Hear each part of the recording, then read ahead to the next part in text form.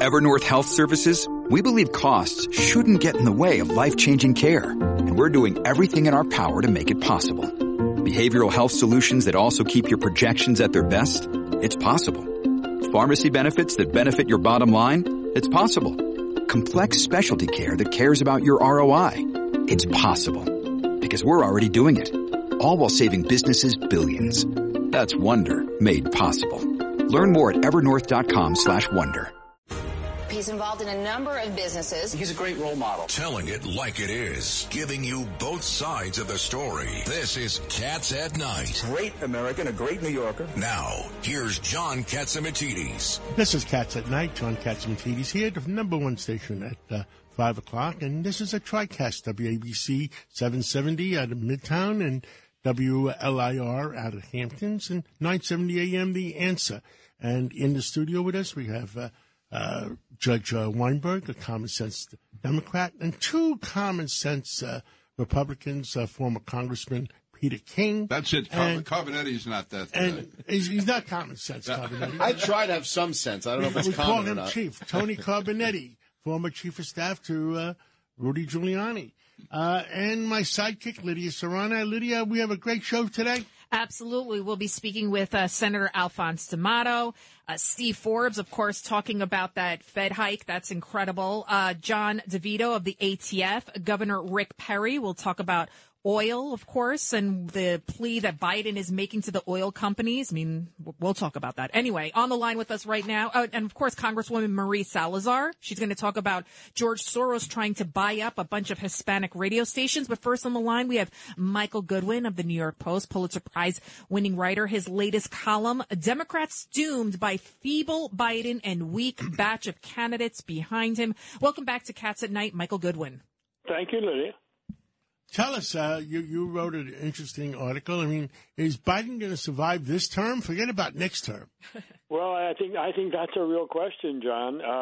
It certainly is up in the air. I mean, the fact that, as according to the New York Times, that Democrats are secretly talking about this, the way I stated it is the Times has now given them permission to go public with it by writing about it. So I think that we're in the next few days and weeks, we're going to see exactly how strongly the Democrats feel about Biden.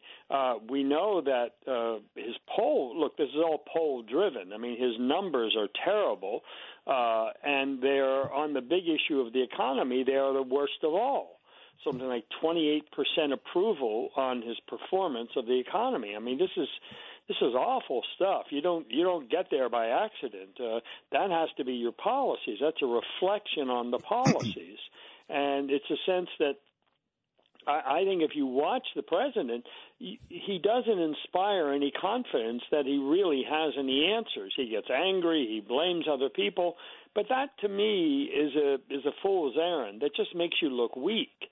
When you say that other people are to blame. And it's a very hard sell, I think, at that point, given how bad things are. It doesn't comfort people to know that the president believes he can't do anything about it. Michael, this is Pete King. In your column today, besides saying how weak Biden is, you also said the Democrats have a weak bench.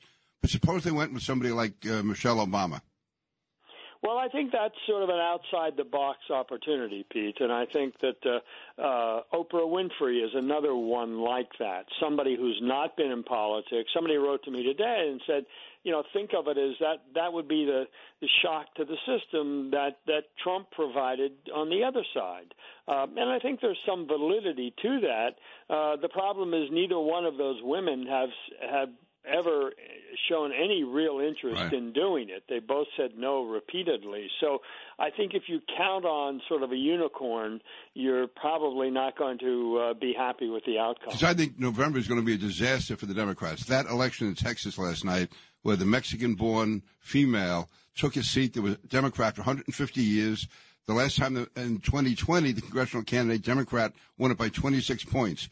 So that, to me, is really says a red wave is coming unless Republicans screw it up themselves. Yeah, and, Mike, it's Richard Weinberg. I think the congressman is absolutely correct. I think November is going to tell the story because if the Republicans do very well, the Democrats get trounced, you can see a lot of people abandoning the Biden ship.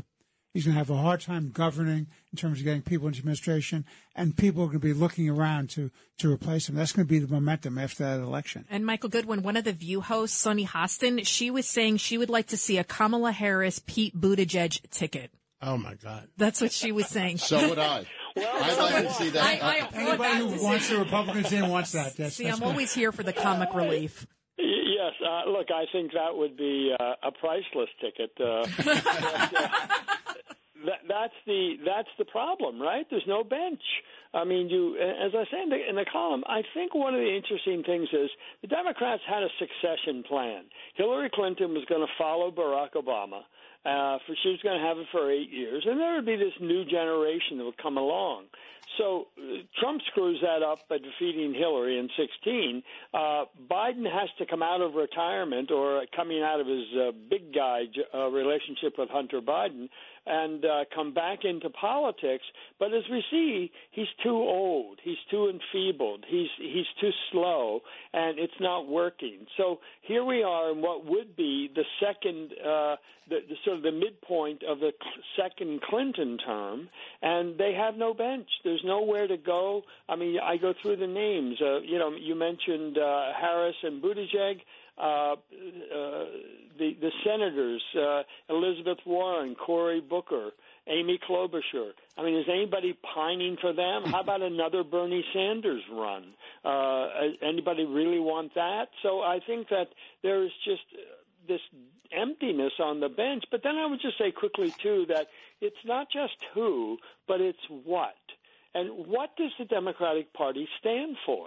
I mean, that's another casualty of the Biden administration. When you look at the mashup of these very far-left policies, he calls himself a moderate, but the number of radical things that his administration has put into the bloodstream, everything from teaching CRT in schools, the whole transgender issue, reparations has gotten new life. I mean, a lot of of course, the Green New Deal, very radical things that, by and large, have been rejected by the public. So is the next Democratic candidate for president, or there'll probably be many, but will the one who gets the nominee, will that be another centrist? Will there be a new generation of centrists coming back into the party? It's very hard to imagine that. I mean, look how Joe Manchin is treated. Look how Kristen Sinema is treated, just by wanting to vote no on the monstrosity bill of the Build Back Better. So it's hard to see where this party goes and who it would pick on the basis of policies. Well, Biden, we all talk about his age, but Donald Trump would be, like 78, 79? And my issue with Biden isn't his age, it's his policies. It's the fact that he opens our borders and the gas prices, and he's refusing to recognize what the real issue is, that with his first executive order, we're seeing this extraordinary inflation and we've become energy independent. The entire problem. Absolutely he did. And now he wants to blame the oil companies. What do you say, Michael Goodwin? Oh, no question. I mean, as I say in the column, he's no Harry Truman. The buck doesn't stop with him; it always stops with somebody else. Which I think is a reflection of weakness. It says that I can't do anything. I'm helpless to help you. That is not an inspiring figure in the Oval Office. And in terms of his age, look, it's not just the number. Right? You see him. You look at a video of him 5 years ago. He's a changed man. There's something going on with him. And so, look, I think one of the secret weapons the Democrats have is, the president has taken sick, and we're going to have to use the 25th Amendment, or he's going to step aside temporarily or something for medication. I mean, it is, as John said in the opening, it is kind of hard to imagine him finishing the next 2 years even. He was never a leader. Michael, it's Tony Carbonetti. He was never a leader. He was never inspiring. But I think it even goes back to Obama, when the whole Democratic philosophy of instead of Obama standing out there and saying, look at me, look at what I accomplished, it only happens here in America. He said it's the 1% versus the rest of us. Dig a ditch, put your hand out, and the government will come give you food because you can't do this, only I can. You understand what I'm saying? No one talks about the greatness of America. That's why Trump became inspiring. That's why now when we have high oil prices, high food prices, and like you said, no one's inspired by the president. The president's not saying, oh, okay, we'll listen to you and we'll get out of this, right? Who's thinking that? Yeah, but there's a bigger story here, Michael, and that is that the Democratic establishment knew exactly what they had. That's why they hid him in the basement. They knew he was inept. They knew he was infirm, and yet they propagated this guy on the American people, and that's morally wrong. I don't even think the Democrats realize just how incompetent and inept he is, though. Well, somebody knew. The handlers knew. They kept him in the basement. What's happened the last not even 2 years has been catastrophic. Michael Goodwin, I mean, that's all you have to do is just go put fuel in your car. There was a report out of Ohio that they're limiting their police patrols because of the gas prices. I saw EMS workers. I mean, there's all these reports all over the country that people are choosing between buying groceries and buying gas. They can't find baby formula. They can't find feminine hygiene products. I mean, for Biden to get up there and say the economy has never been better, America has gotten better since he's gotten into office, does he think Americans are that stupid? Well, he must, because for real wages are falling, right? I mean, even if you got a 5% raise, if inflation is 8%, 9%, you're down 3 or 4%. I mean, you've lost money because of the inflation. So, yeah, you would have to think that he can say these things, but there's no credibility. There's simply no credibility. I mean, and we haven't. This to me is fairly recent phenomenon. This is very unusual for the President of the United States to get up there and speak, and not just one side of the media poo-pooing it, but that to the common ear, it's not true, right? You don't even need fact checkers for the most part. It's just simply and obviously not true. I mean, he tells these stories about his own life. Right. I mean, that he was arrested in South Africa, right? That he started at Delaware State University, historically black. That he drove a big rig. He drove a big rig. That he was. You'd imagine every elected official remembers when they get arrested, except maybe Bill de Blasio, because it happened so many times. But yeah. It's like Corn Pop, the whole Corn Pop saga that he talks about. So all of these things, I mean, we've never had a president like that. That just makes these things up, or even worse, he can't remember. He doesn't remember his own life. I mean, this is pretty extraordinary stuff, and at a very dangerous time. I mean, I keep harping on his comments about regime change in Russia, militarily defending Taiwan. Do we really want to have a nuclear war with Russia and China? I mean, is that – and it's not even our policy. It's just things he says. Meanwhile, Michael Goodwin, our country is going downhill.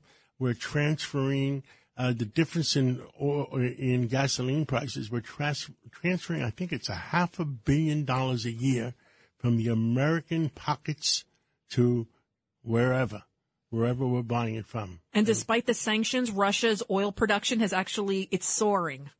So, yeah. I mean. And I saw something, John, you would know about this too, the question of fertilizer for food production. I mean, it's apparently secretly we're encouraging the world to buy more Russian fertilizer. I mean, again, what was he thinking? I mean, it seems to be no thought. I mean, his relationship with Saudi Arabia. First, he gives them the back of his hand because they're so close to Trump and they're making the deals with Israel, and now suddenly he's begging Saudi Arabia. It's all a failure. Well, we're in deep doo-doo, and I think we take one day at a time right now, Michael, and we are all concerned, and what's happening. Michael, we got it? Michael Goodwin, thank you so much, and thank you for all your wisdom, and I look forward to reading more of your columns. Thank you, sir. My pleasure. Thank you all. Now on the line for us, we have Governor Rick Perry. How are you, sir? How are you, Governor? Secretary. Hey, let's Mr. hire John, up. Secretary. When he was governor, I used to talk to him all the time. When he became secretary, I didn't talk to him for 4 years. I know. That's crazy. I didn't get to New York City very often, so that's, my loss. I stayed on the road a lot, John. That was President Trump liked to see his folks out doing what we were doing. In my case, it was selling LNG to the European allies in particular, and working to kind of throttle the Russian oil cartel, if you will call it that. I think you could. And anyway, we were very successful in those days, and I didn't get a chance to get to New York City very often.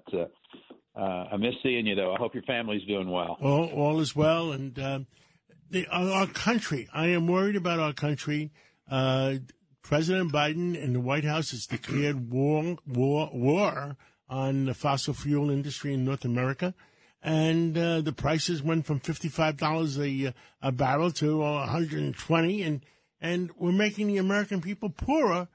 And he's blaming everybody else. He's blaming Putin. He's blaming Ukraine. He's the one that forced this situation and forced the price of crude oil up. I'd like to hear it from you. Well, you're correct. It's when politicians, by and large, don't ever stand up and say, hey, you know what? I made a mistake. We need to change directions. From time to time, though, real leaders will do that. And obviously, Joe Biden is not a real leader.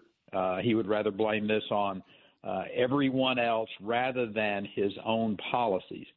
And just to kind of step back from all the screech and the partisan rhetoric that we see today, and really just look at this on its factual evidence. And then candidate Biden said he was going to do everything that he could to make Americans change their fossil fuel habits, if you will. He was going to do everything that he could to stop the drilling of oil wells, the production of energy in America, and he's done that. So those people who voted for him, they need to be held accountable because if they're grousing about the price of gasoline, of inflation, of recession, of open borders, of defund the police, he said he was going to do all of those things. And they disliked Donald Trump enough that they were like, if we just get rid of Donald Trump, surely Joe Biden can't be that bad. But the fact is, he is that bad. And he is putting America and America's future in jeopardy.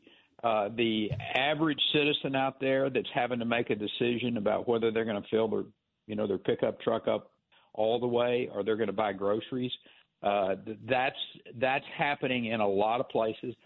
You saw an election last night in Texas on the border where a Republican, Latina, first time in probably 100 years that district has been Republican.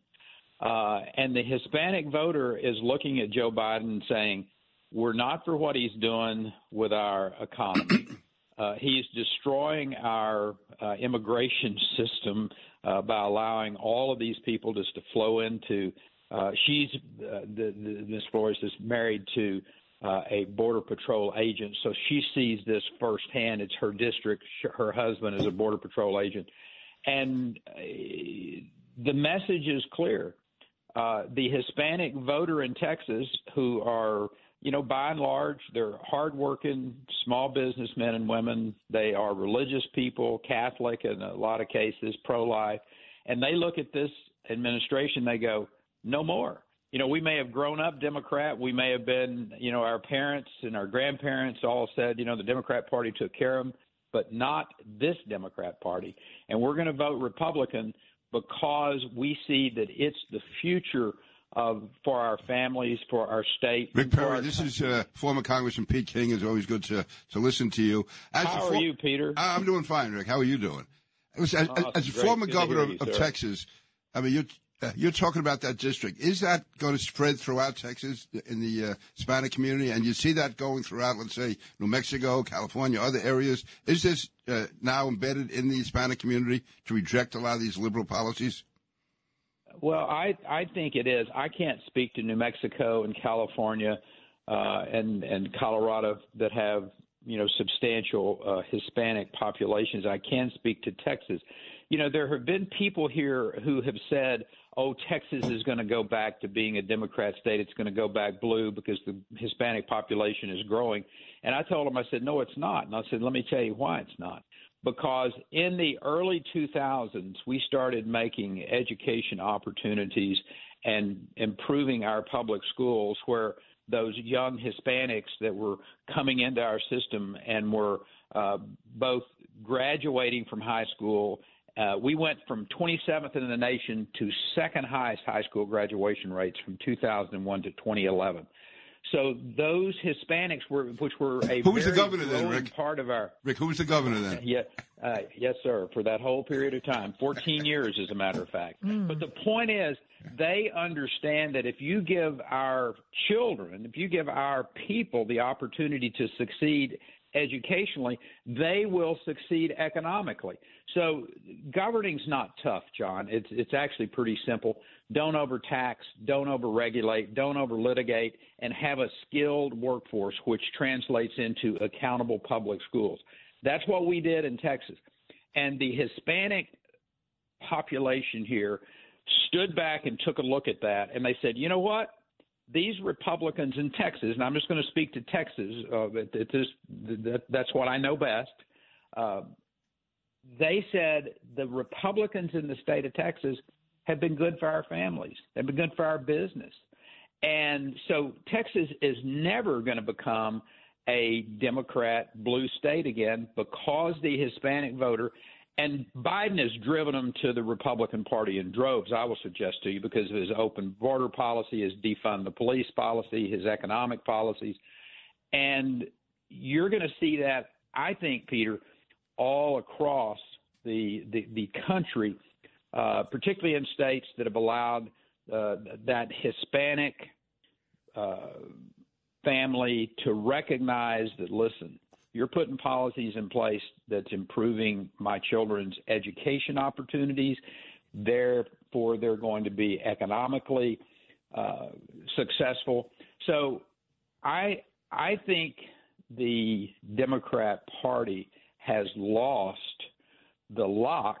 Now, I'm not going to say that they couldn't retrieve people, but they've got to change their positions. The president of the United States has got to stand up and say, you know what? I made a mistake about fossil fuels. We are going to, designate critical energy infrastructure problems. Secretary Perry, we're coming up on a break, but I want to be able to get one more question in. President Biden is not only attacking the American fossil fuel industry, now they're attacking the oil companies themselves and threatening them that they're going to have War Powers Act. What is a War Powers Act? Yeah. Well, the craziness of this is, you remember back in the late 70s, Jimmy Carter had his windfall profits tax. It's the same mentality. They think the American people are so stupid that they can say, oh, the reason these prices are high is because the oil companies are out there, with these monstrously big profits. You look at all of the big industries. As a matter of fact, I think the FTC took a look at this within the last 6 months at the behest of the administration to look and see if there were practices that were driving up the cost of gasoline. The fact of the matter is they didn't find anything. When you and those companies are not owned by individuals. Those companies are owned by all the 401k plans in America.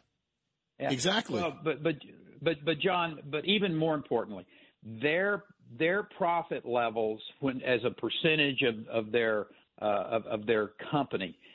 If you're going to go after somebody for making too much money, then you need to start with the information technology industry first and then come back down to some other ones, because you have to go like 5 or 6 different sectors to find one that's as high as the oil and gas industry. This is a red herring that the Biden administration is throwing out there, just like Putin, just like everything else, when the fact is, if Mr. Biden wants to see where the problem is in America with the economy today, go stand in front of the mirror. Secretary Amen. Perry, Secretary Perry, thank you so much, Secretary of Energy Rick Perry.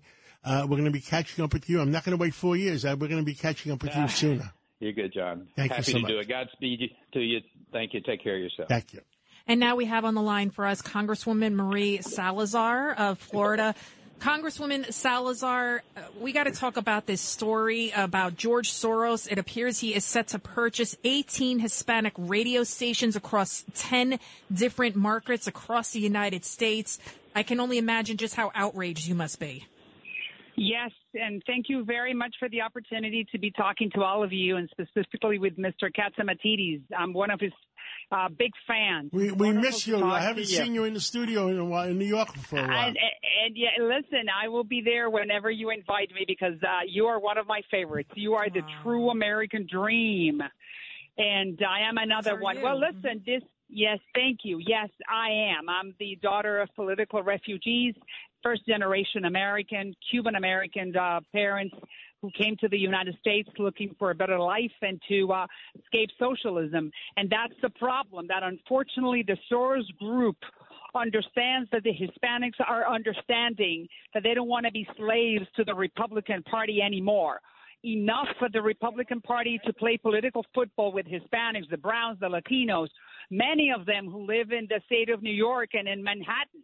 You know, we have the same values as the Republican Party. We're understanding that now, and that's why the Soros group bought those 18 stations that cater specifically to the Hispanic community.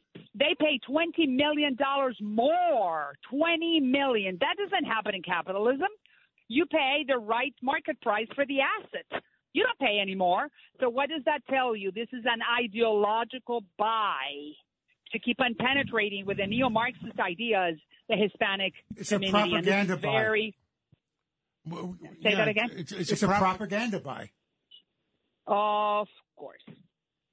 So they can silence the GOP positions, the free market economy, liberty, freedom, pro-life, being able to profit from your own labor, no one taking the money that you produce, take it away from you. So it's very concerning.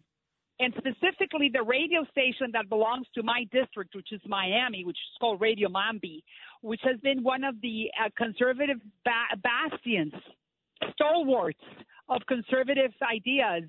And that's why they are so highly rated, because we, in my community, the city of Miami, we know what democratic socialism means. It's beautiful in theory. It's miserable in practice.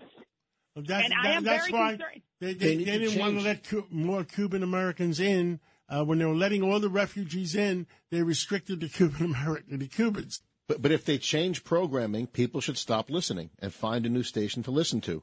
One that John Katsamatidis buys in Florida.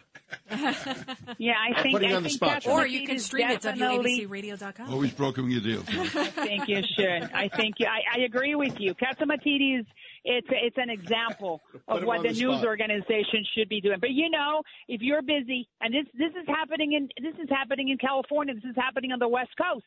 If you're busy and you don't know where to go, and you have a couple of outlets that you're familiar with, and they start changing the tune, and they start producing and reporting the news in a slanted way, it starts changing. It's the penetration. Is there any way to stop that transaction, or the deal's done?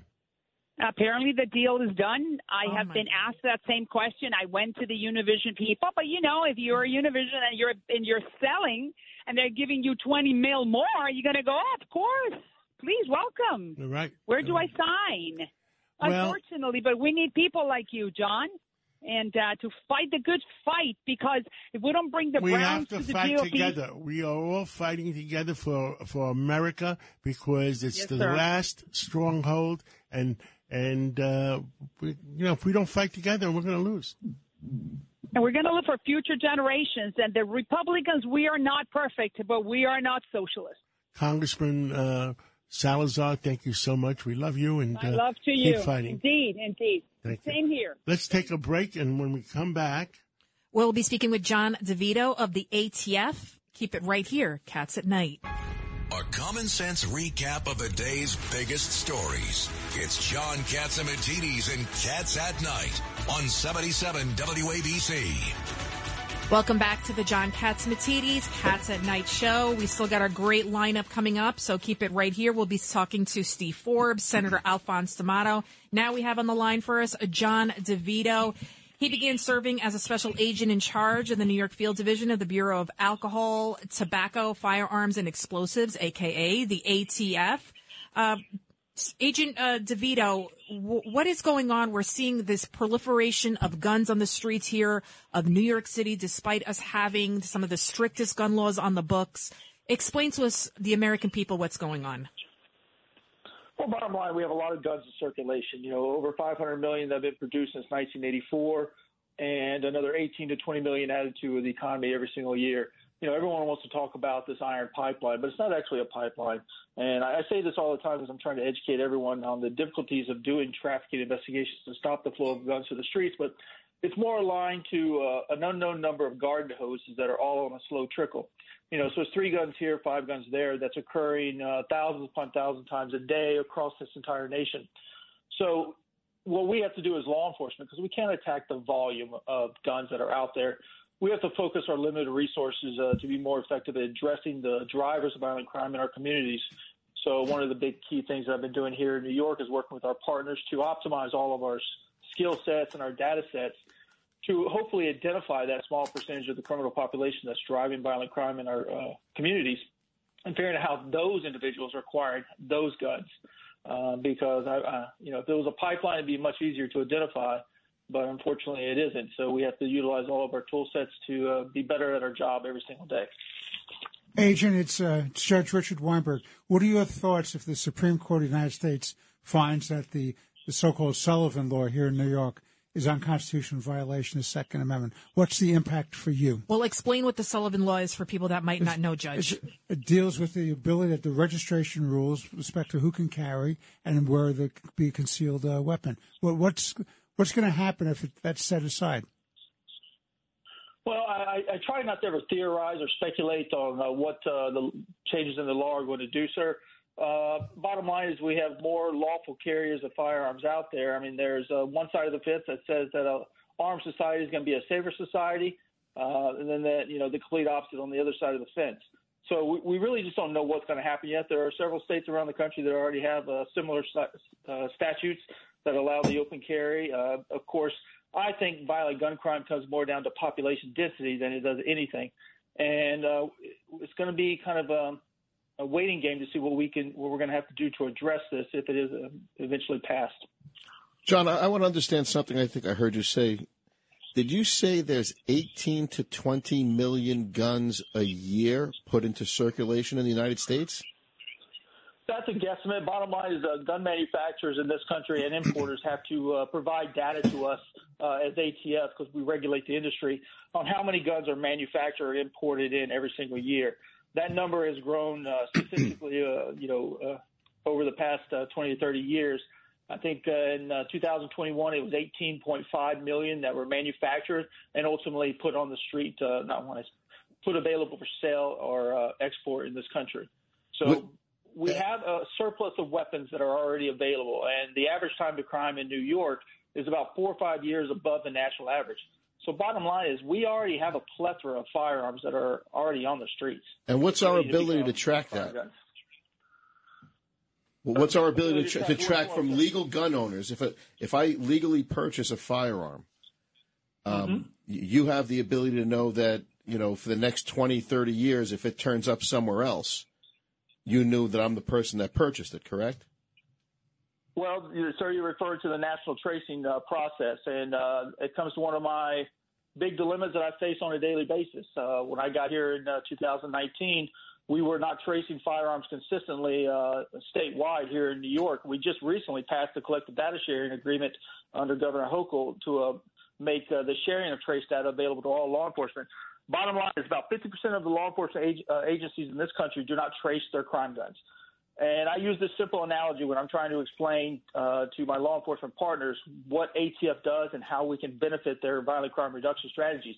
The tracing process tells you where that gun was born and where it died. First initial purchase to where it's recovered in a crime. Very important facts for any investigator trying to link that gun to a violent crime. the National Integrated Ballistic Information Network tells you how that gun's lived its life of crime. These are two tool sets that, unless they're optimized, they're literally like you're leaving evidence on the ground, for lack of a better term. John, this is former Congressman. Go ahead. I'm sorry. Go ahead. No, I was just going to say, sir, so do we need to do a better job? Absolutely. We've got to do a better job in this country to unify and set up effective processes and optimize all of our processes to ensure any time a gun is recovered, we know where that gun was born and where it died. Is it always going to end up telling us and solving the case? It may not, but it's going to give us a clue, and it's going to give us a door to knock on at least. Thank you. Yeah, John, this is Pete King. Just make one final statement here. I was actually at a memorial service last week for John Capano, one of your heroic agents who was killed in the line of duty. And it was, again, very moving, great guy. My wife actually taught him in school. But what is the level of cooperation between the ATF, let's say the state police, local police, NYPD? How is that level of cooperation? And with the DEA, all of the federal, state, and local law enforcement agencies? Well, I'll speak just to here in New York State. I will tell you, since I got here in 2019, we've built one of the most progressive leadership teams that I've ever seen in my long career with ATF. We work consistently with NYPD, FBI, DEA, HSI, and Kevin Brewer from the state police is one of my most adamant partners. We are all trying to work better together, because at the end of the day, that's what's going to be the solution for us to be better at our jobs, is by sharing information consistently across the board. One of the key things that I'm trying to promote here in New York State is, we have a unified strategy to address the global threat of terrorism in this country. It's called the Joint Terrorism Task Force that the FBI runs, and they do a phenomenal job of bringing partners to the table and working together to address that threat. I think most Americans would be very surprised to learn that we do not have a similar institution to address gun violence. Well, thank you. Gun violence is treated. Go ahead, Matt. I'm sorry. No. I was just, I know the control room is waving at me. I just wanted you to finish your point. Bottom line is we've all got to work together to do a better job of addressing the gun violence that's plaguing our streets on a daily basis. We fail every day, but we have to get up and develop more innovative ideas to be better at mitigating the risk it poses to the public. And that's what I do every single day. And we thank you so much for all the hard work that you and your fellow agents do every single day, keeping our streets safe. Thank you so much, Special Agent in Charge, John DeVito. Thank you so much of the ATF. Thank you so much. Thank you, ma'am. We're going to go to break, and when we come back, we'll be talking to Steve Forbes. The Fed raised the interest rates by 0.75 percentage point. That's the biggest increase since 1994. What does that mean for our economy, for Americans? Keep it right here to find out. Cats at Night. Handling legal matters is stressful. So, let the law offices of Frank Bruno Jr. provide you with the insightful counsel you deserve. The law offices of Frank Bruno Jr. has successfully handled thousands of cases for 25 plus years. They focus on elder law and estate planning, but are equipped to navigate you through all stages of family law and divorce to real estate law and probate. The law offices of Frank Bruno. Call 718-418-5000 or visit them at frankbrunolaw.com. That's frankbrunolaw.com. Frank Bruno. He's your numero uno. John Catsimatidis, 77 WABC. Welcome back to the John Catsimatidis Cats at Night show. Now on the line for us is Steve Forbes. He is, an expert when it comes to the economy, when it comes to inflation. Steve Forbes. At 2:00 today, the Fed dropped a bombshell. They raised the interest rates by 0.75 percentage point. We haven't seen a spike that high since November of 1994. What does that mean for the American people? Is it a panacea? Or is it going to just make things worse? It's going to make things worse. The Fed helped bring on this disaster along with things that the federal government did. And so as a result, they are now in a position, all right, what do they do about it? Instead of just letting interest rates be set in the marketplace, rent controls we know ultimately distort the market. They don't work. Well, what the Fed practices is a form of rent control in terms of interest rates, which interest rate is the rent you pay to borrow the money and rent the money, you might say. And so what the Fed has done today, and they're going to do some more, is unfortunately reflects their thinking. Their thinking is that the way you cure inflation is not by stabilizing the value of the dollar, but by depressing the economy. Making people buy less, increasing unemployment, fewer jobs, fewer raises. And it's a perverse thing. It's the equivalent years ago, hundreds of years ago, when doctors used to bleed the patient. They thought that cured the patient. Well, it got rid of the pain and suffering because it got rid of the patient. The Fed is guilty of that today. They're bleeding the economy. They want to slow down, and that's why we're in very real danger. And I think it's going to happen. It's already happening. We're going to have a recession. But, Steve, I've been telling people, and I am tired of telling people, it comes down to if we don't open up the spigots and reduce, you have two choices, reduce the price of oil or raise the interest rates. Raising the interest rates already today, the 30-year mortgage is over 6%. How many people are going to run to buy houses at 6%? How many business people are going to run to build a new factory at 6%? Well, John, that's exactly right. Here we have a housing shortage. And what they're going to do is make housing even more scarce and the way they do that is by making it unaffordable. So the shortage goes away because people can't buy it anymore. It's astonishing in how short a period of time the 30-year mortgage has gone from about a year ago of 2.5%. Now it's over 6% and going higher. And that's also going to be a cost of that's going to hurt the country. Other interest rates go up. Steve, that's going to hurt the whole country. It's going to put the country to stop stuff. Yeah. President Biden and this White House has done everything possible to hurt this country. Money is moving from the United States to overseas, both ways, Pacific, Atlantic and Pacific. And raising the interest rates, it's going to hurt our companies and our real estate industries. And it's happening already. When they say, oh, we're going to have a recession, I make the point that for millions of people, it's already here, i.e., prices are going up faster than their wages. More money is going out than coming in. And even though they say, oh, well, savings are still high, the savings rate, as you know, is a record low because people are drawing down their savings. And at some point, they're going to say, we have to have a cushion of sorts, and the buying's going to slow. You got a little taste of that in the retail sales today. Steve Forbes, what does this do for people that carry debt? For people who carry debt, if you have floating debt, and most mortgages are of a floating variety, they get set every 6 months or a year, it's going to be higher costs. And so as people, credit card debt is beginning to move up again, household debt is beginning to move up again, and those rates are going to be going up. And the bigger, even more frightening question longer term is the federal debt. Now over $30 trillion, and if you have interest rates going up, you're going to suddenly have the federal government having to spend several $100 billion more just paying the interest on the debt. And Judge Weinberg, your 401k has seen better days, correct, sir? It's horrifying because they came in here and they said how wonderful it's going to be. We're going to have better incomes, a good economy, greater opportunity. Our 401ks are down. Our cost of living are going down. Average people just can't make it anymore, Steve. Well, that's the thing, and that's why when Biden says, oh, you've never had it so good, oh, that sounds good until you go buy gasoline. So a family that might have spent $1,500, $2,000 a year on gasoline now spending $2,000 or $3,000 more. When you're on a $50,000, $60,000, $70,000 budget and you have to pay that with after-tax income, that's a crusher. We have a minute left. Anything else you want to tell the American people? They got to put pressure on the representatives, one, to get rid of those who helped bring this mess on in this November, but in the meantime, start putting on the table proposals to boost the production of this economy, i.e., allow federal leasing on lands for oil and gas. Well, you know what we're going to tell the American people? Raising them. We're all going to tell the American people, call your local congressman, especially the Democrats, call your local senator, especially the Democrats, call the White House and tell them, open up North America to oil and bring the price down. Thank you, Steve Forbes, for coming on, and we'll catch up again real soon. Look forward to it. Keep fighting. We have to go to break. Okay, when we come back, the great Senator Alphonse D'Amato. It's a common sense recap of the big stories. It's Cats at Night on 77 WABC.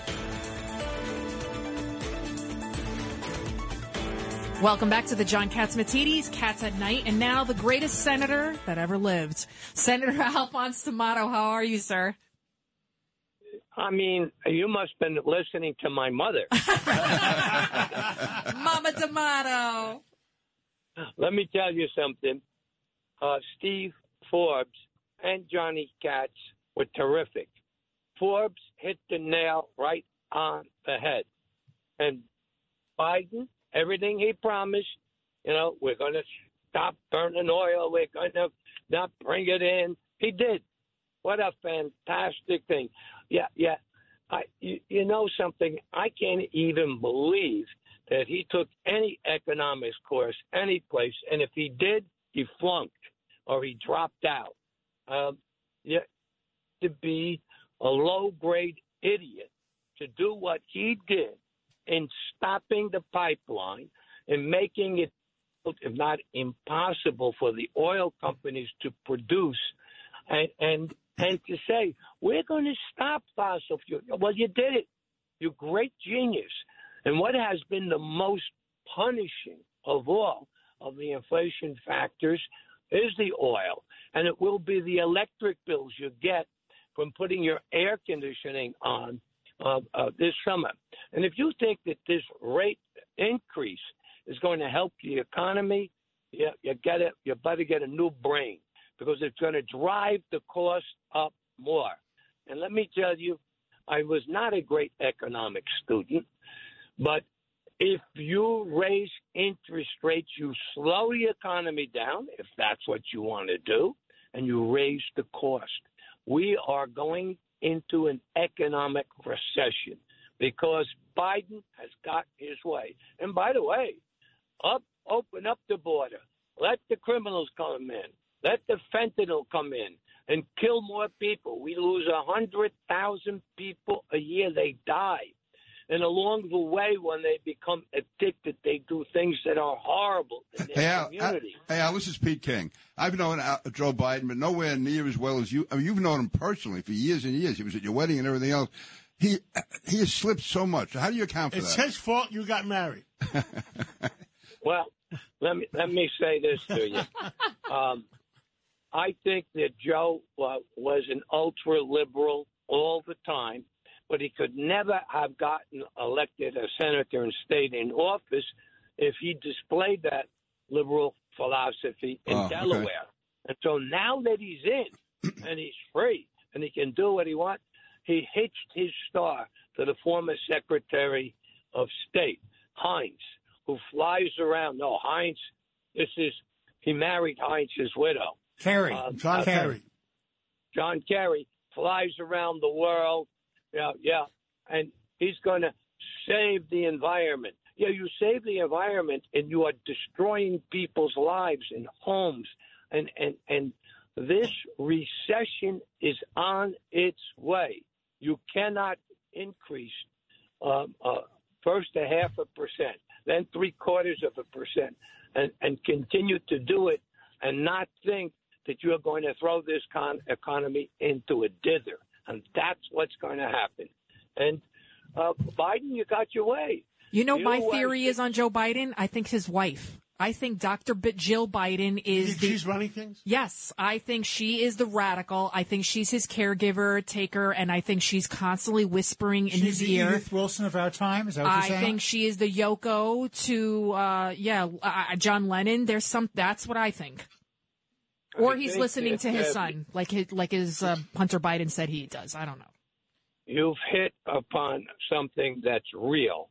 And Jill Biden has more power and influence than any of the public officials and the so-called, these are the Obama people. This is baloney. He has to listen to her because she's like, if you don't listen to me, I'm not wiping your butt later. Well, it's Biden, John Kerry, who he has hitched onto, and his wife, who are pushing him. You're absolutely correct. And let me tell you something. You heard it from Steve Forbes. He's no fool. He knows about the economy, and he's 100% right.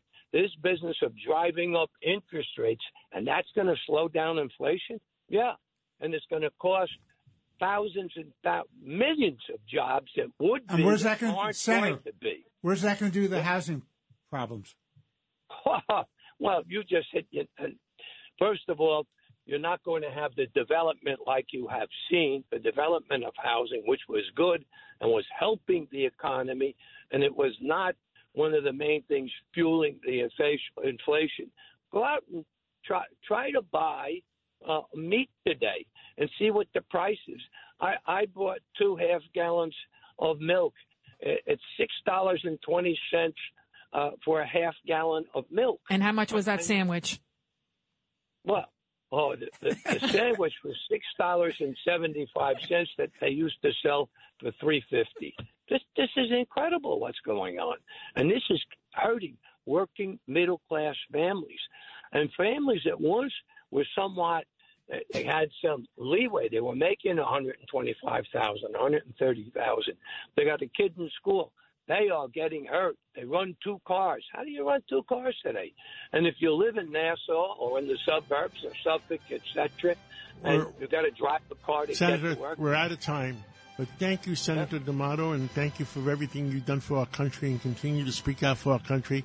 Judge Weinberg, Congressman King, Chief Carbonetti. Thank you. Lydia Serrani. And what do we stand for in this show? Truth, justice, and the American way. God bless New York. God bless America. We need a blessing. Thank you.